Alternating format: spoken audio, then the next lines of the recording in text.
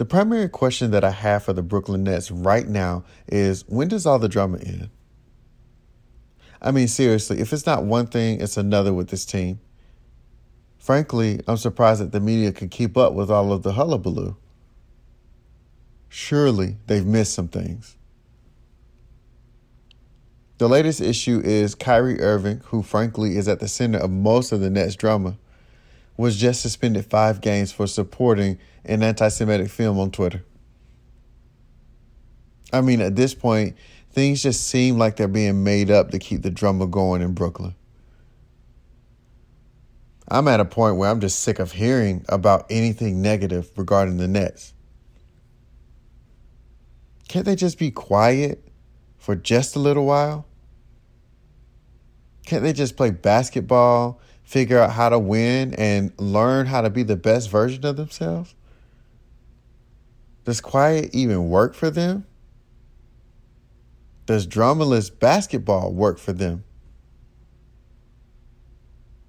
For a team led by 2 players who capital HATE, the media, they sure find themselves in it a lot, and not in a good way. Now, truth be told, the media does have a choice about whether or not they chase anything those guys do. They could just ignore them, right? I know. They're 2 of the game's biggest stars, but if the media just stopped paying attention to anything they did or said, what would happen? What would happen if they finally gave them the peace that they desire so much? I wonder if those guys would really be happy if they finally got what they wanted. To be left alone and paid no attention off the court. Something in my gut says that peace wouldn't be enough. The quiet would become too loud. The arena would be too empty. I could be wrong.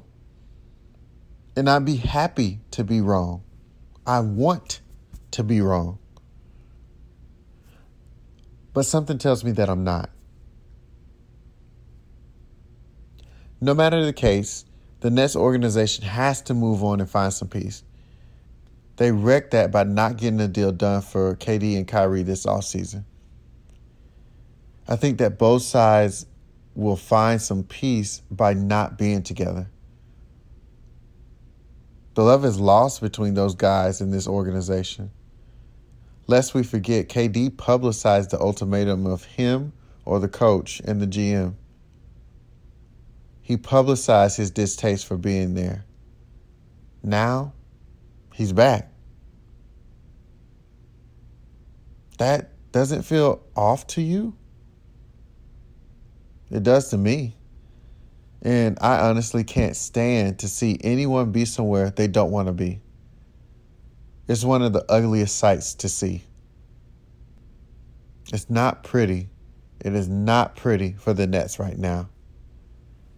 And I got a bad feeling that's not going to change anytime soon.